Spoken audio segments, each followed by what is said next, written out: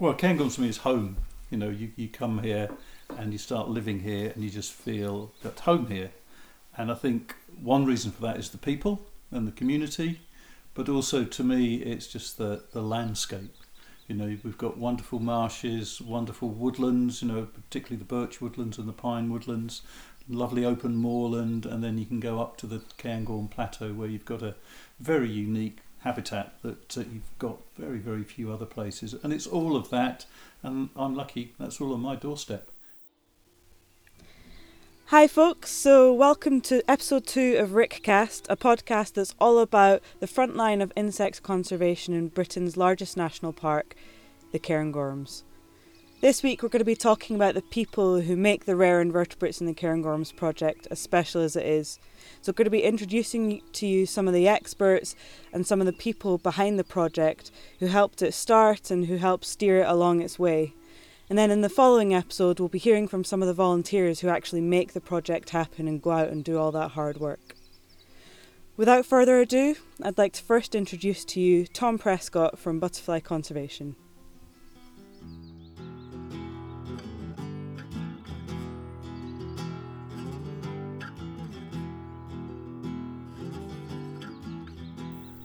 I am Tom Prescott. I am the Senior Conservation Officer for Butterfly Conservation Scotland, and I'm lucky enough to work at home in Kingussie in the middle of the wonderful Cairngorms. We try to save and conserve the country's butterflies and moths. So we have 1,300 species in Scotland, but we tend to do most of our work on the ones that we believe are the most threatened. And we do that mainly through our wonderful army of volunteers who go out and do lots of survey and monitoring work, but we also engage with lots of landowners and land managers and farmers and foresters and try to help them to manage their land so that it enhances the habitats for the butterflies and moths. Cool. And so how did you end up being involved with butterfly conservation? Have you always loved butterflies ever since you were a kid, or is it something that you've always been involved in with conservation, or how did you come here? How did I come here? Yeah. Well, not the way that most people get here. I've always been interested in being outdoors rather than indoors. I went to school and then to university, but I did engineering. I then stayed in the sausage machine and did a PhD in engineering, and then realised the error of my ways and went to volunteer for the RSPB while I decided what to do, and then was offered a job by them, and I was lucky enough to work for the RSPB for 10 or 12 years, mainly in Scotland, and then a job came up with butterfly conservation, and my passion then was more with butterflies and moths than it was with birds, and I luckily enough jumped ship, and that's where I am today. And what is it that makes you passionate about Lepidoptera? Is it the beauty of them, or is it the behaviour, or is it the chase, trying to find them? Like, what's it that kind of drives you to do what you do? It's all of that and more. I mean, I am completely fascinated by them. I suppose I was once fascinated with birds, but if you are into birds and you're looking for a wetland bird, you just go to a wetland and there they are. Or if you're looking for a woodpecker, you just go to a wood and there's your woodpecker. Whereas butterflies and moths are just much fussier, and you've got to be far more of a detective to look for them. Many species we know so little about, and it's quite easy, or relatively easy in Scotland, as your project has shown, to find new sites for these things. And you can find out new insights into their lifestyle and their ecology, and some of them just have such bizarre and just incredible life cycles. So I just find it really fascinating and absorbing, and also a lot of them are very beautiful, very wonderful insects, and you can get up close and personal with them. If you go out looking for birds, you've got to be quiet. If you go out looking for butterflies and moths, you can wear whatever and run around and scream and yoller and and it's brilliant.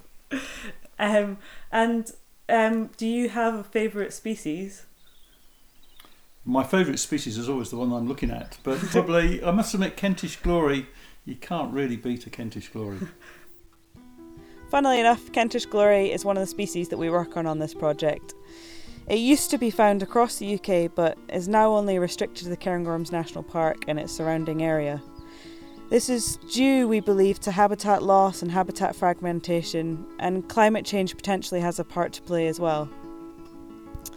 Its flight period is from April to May, and so we're just coming towards the end of its flight period now, and the volunteers are starting to get out and look for eggs and caterpillars.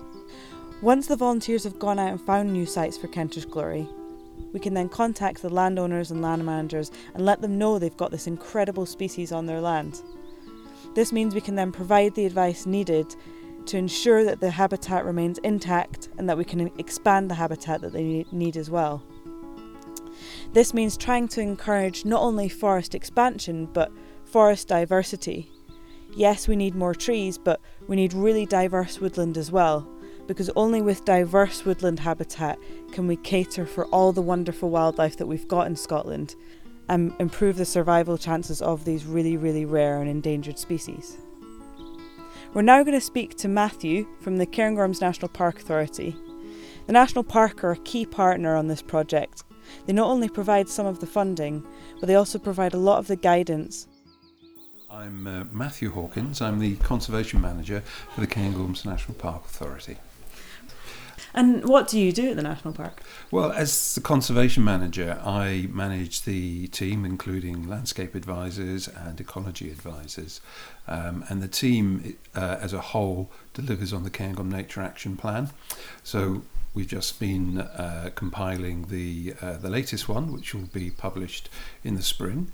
And then it's our job to help coordinate all the partners to help deliver the plan. So the Cairngorms National Park Authority has a pretty big job. It's sort of you look after the biggest national park in Britain. What do you think has been the biggest success of the national park and also the biggest challenge? You're quite right. It is a big job. And I would probably say one of the biggest successes of the authority has been to pull people together to try and coordinate that action. And I think the action plan really demonstrates that.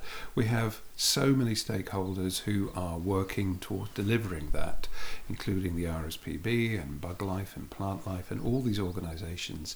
But even more than that, it's about the ability to create a focus around it and then to get people to volunteer where they feel inclined, to give people information. So as well as the conservation work itself, it's about communication and getting people to really get involved in nature conservation if they want to. I think that's one of the biggest successes. And biggest challenge? Biggest challenge, there are lots of challenges within the park for conservation, of course, some that we can't solve ourselves, like climate change and things like that.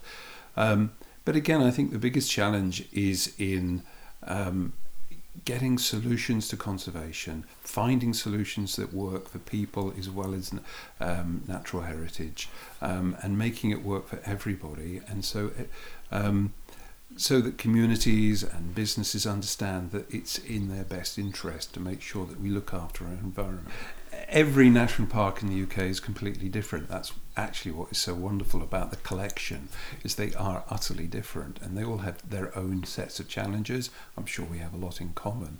I think one of the things that is always a good idea, again, is for national parks to talk together so that we come together occasionally as ecology groups and we share experiences and we try and recognise best practice and share good ideas. And then we try and share that again outwards so that we can encourage this kind of activity within parks but across the whole of the country. How did you become involved in the Cairngorms National Park and how did you become involved in conservation generally? Oh, I suppose my interest in rather old-fashioned ways starts off with the ladybird books. You know, what to look for in summer, what to look for and in spring. And as a child, I remember reading these and the Observer Book of Butterflies and things like that. And you carry that interest with you. Later on, when I studied at university, I did landscape architecture, and I've been a landscape architect rather than an ecologist, which probably underlies why my interest really is around landscape scale and how landscapes work together. And I've never found somewhere like the Cairngorms that really emphasises how ecology and landscape are not separate disciplines. They're part of the same process. And what I love about working with ecologists and on conservation is the way that you can build these layers of interest. So we have, of course, the birds and the mammals, which are well known, but then we have the stories about invertebrates and how they drive the ecology of woodlands. We have the stories about the fungi and how they permeate through woodlands and other habitats, and they all work together, and it's that whole package that is so fascinating. And here in the Cairngorms we see so many good examples of that. It just makes it a really wonderful place to live and work. There are occasions in life when you do have a sort of a revelation moment. For me, one of them it was coming up 14, 15 years ago when I first came for an interview here, not having been to the Cairngorms before, but coming in from Inverness, having flown in and drove through the Slocht. And at that point, there is the most wonderful panoramic view as you come down from the Slocht. And just stopping in a lay-by and going, wow. And it was one of those things that made me realise that this is a different place from anywhere else in the UK. The landscapes here go beyond just beautiful, they're sublime, they go beyond that, and that's really inspiring, and that generates a passion and a love for a place like this. The place I really like to be is on one of the hillsides in the pine woods, sitting there amongst moss-coloured boulders, being surrounded by tall, mature trees. I just love that sense of being in a natural place, especially when you can't hear anything. It's such a quiet, silent place. Mm-hmm. That's very special. And what does that make you feel like when you're in that place? Utterly relaxed, really. Mm-hmm. Kind of, it brings you home. It's a very, perhaps a primeval feeling. I don't know where it comes from, but it just makes you feel very relaxed, mm-hmm. especially if it's a nice warm day. Mm. Alongside the Cairngorms National Park Authority, RSPB are the other lead partners. They help to provide some of the funding, as well as some of the infrastructure needed to help everything run smoothly. They also host myself, the project officer, and the project manager, James Sylvie. Okay, so Species and Habitats Officer, I suppose, doesn't mean much as a title, but my day-to-day work is working on non-avian conservation projects, so the non-bird side of things, for RSPB Scotland. So RSPB is a nature conservation organisation. We can't work on birds in isolation. Although that is our speciality, we work on all taxa. Our reserves are home to all wildlife. And my focus is developing conservation projects both on and off reserves on non-avian conservation. Yeah, and I guess birds need all parts of the ecosystem to survive. Yeah, exactly. Yeah, I mean, that's one of the things that you often get, that you're working on the food for birds, but there's also more to it than that as well. I also work on things as diverse as wildcats and mountain hares and all sorts of things. So it's part of the whole thing. You can't, like I said, you can't work on birds in isolation. And tell us about how you've been involved in RIC, and from the beginning. Okay, so I'm the project manager for RIC, which basically just means that I oversee now what Gabby does, the good work that you do. From the beginning, I guess it all started between me and Craig and Cadam, who works for Bug Life.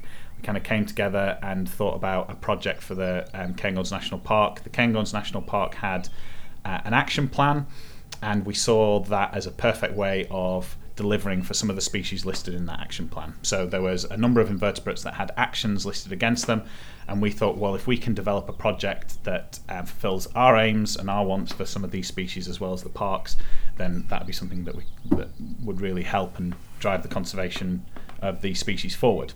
So we worked on bringing that project together, sourcing the funding, bringing together the project partners, and thankfully it worked. And what are we now, 3-4 years on from maybe those first early conversations? RIC's storming ahead, just finished its second year of fieldwork. Woohoo!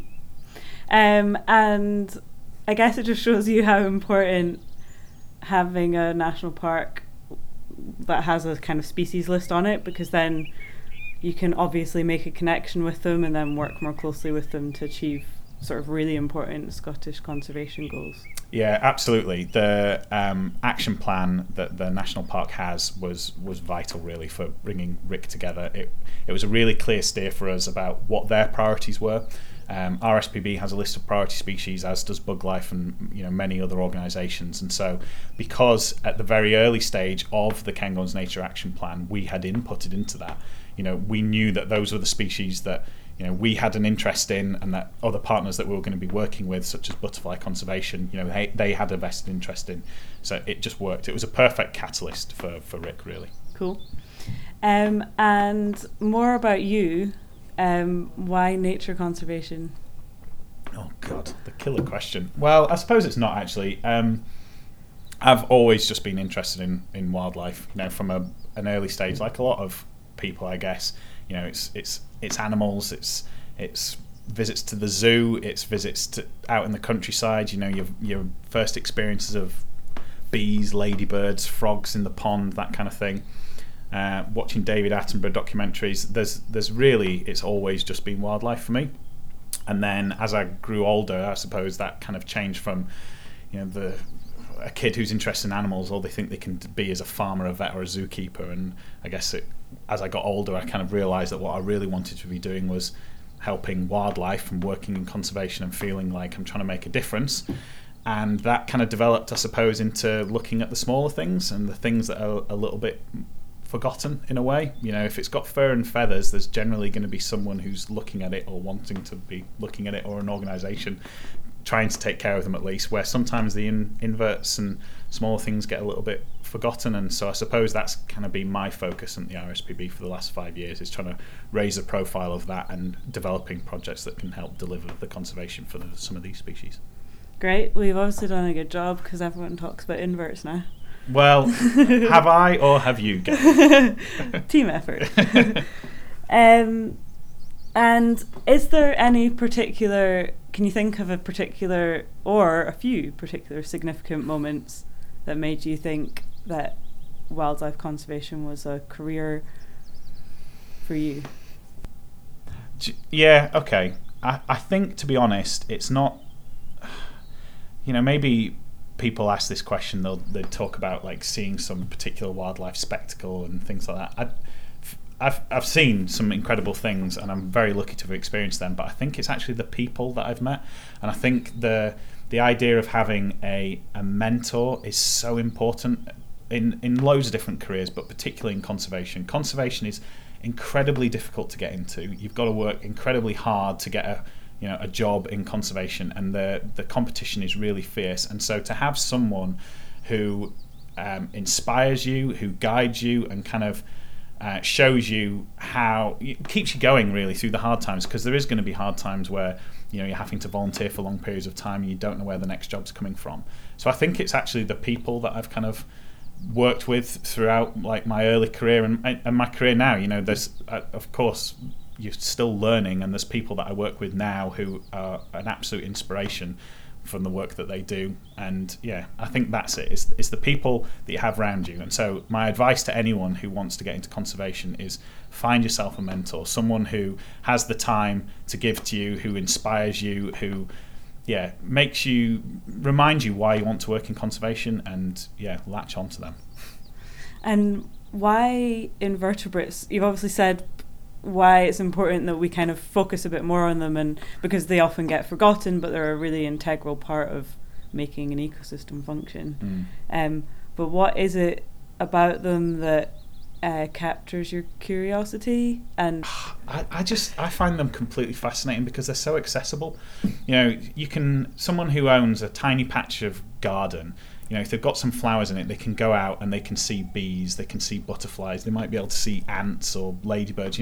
It's all there in this micro world. You don't have to have a vast expanse of land that you can wander through to see invertebrates. You can see them in your own garden, where birds are quite accessible, I suppose, from that, because you get birds coming into your garden. but I always just found invertebrates are a lot more accessible. And the other thing as well that really attracted me to invertebrates is there's so much that's unknown. There's so much known about birds and so much known about mammals because we've studied them in such great detail. Where for invertebrates, quite often, I remember when as a kid, I used to be flicking through books and you'd see, some fantastic beetle, and all it would say as a description is the name, roughly where it's found and what food plant, it might be found on, and nothing else about the ecology or, the behaviour of it. And that always interested me. It's finding the unknowns. And entomology, Britain has a fantastic wealth of knowledge from an entomological point of view, but we've still got loads of unknowns and there's still loads to discover, and that's really exciting. Yeah, I think that's one of the most exciting things for me is that there's lots to discover. I think what attracted me to insects was first learning about how important they are for the ecosystems and what a big impact they make, and how understated that is, because obviously everything they do is in the background and the influence that they have on the plants and everything.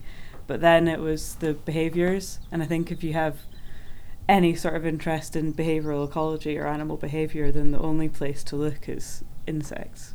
Because birds and mammals are interesting because they've got similar behaviours to us, but insects are or even invertebrates are completely alien worlds, and they have so many cool, interesting adaptations or ways of doing things, and the relationships as well that they have with one another as well are just mind-boggling because they've been around for so long. Some of the relationships that they've developed are just so intricate.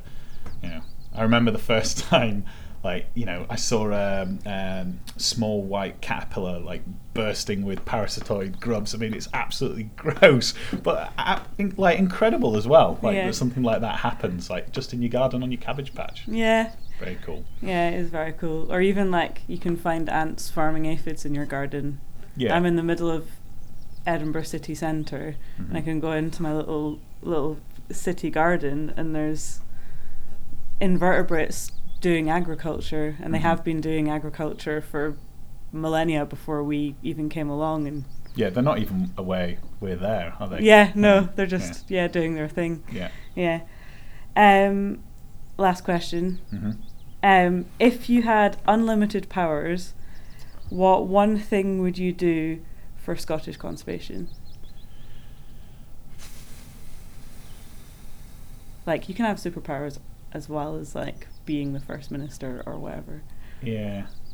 So I can I restore I can restore habitats. I can do. Well, I think I'd definitely do that. I think it can sometimes be a bit depressing driving through the uplands of Scotland and just seeing a really barren landscape. And I know that there will be some out there who really want to fly the flag for moorlands, and that's absolutely fine, but such a massive amount of our uplands are dedicated to one land use.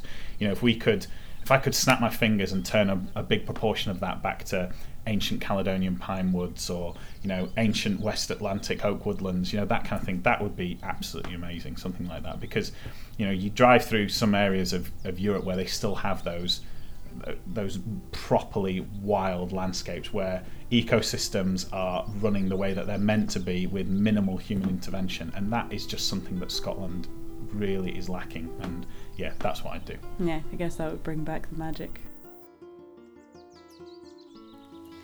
This week I wanted to give you a flavour of the kind of people behind this project.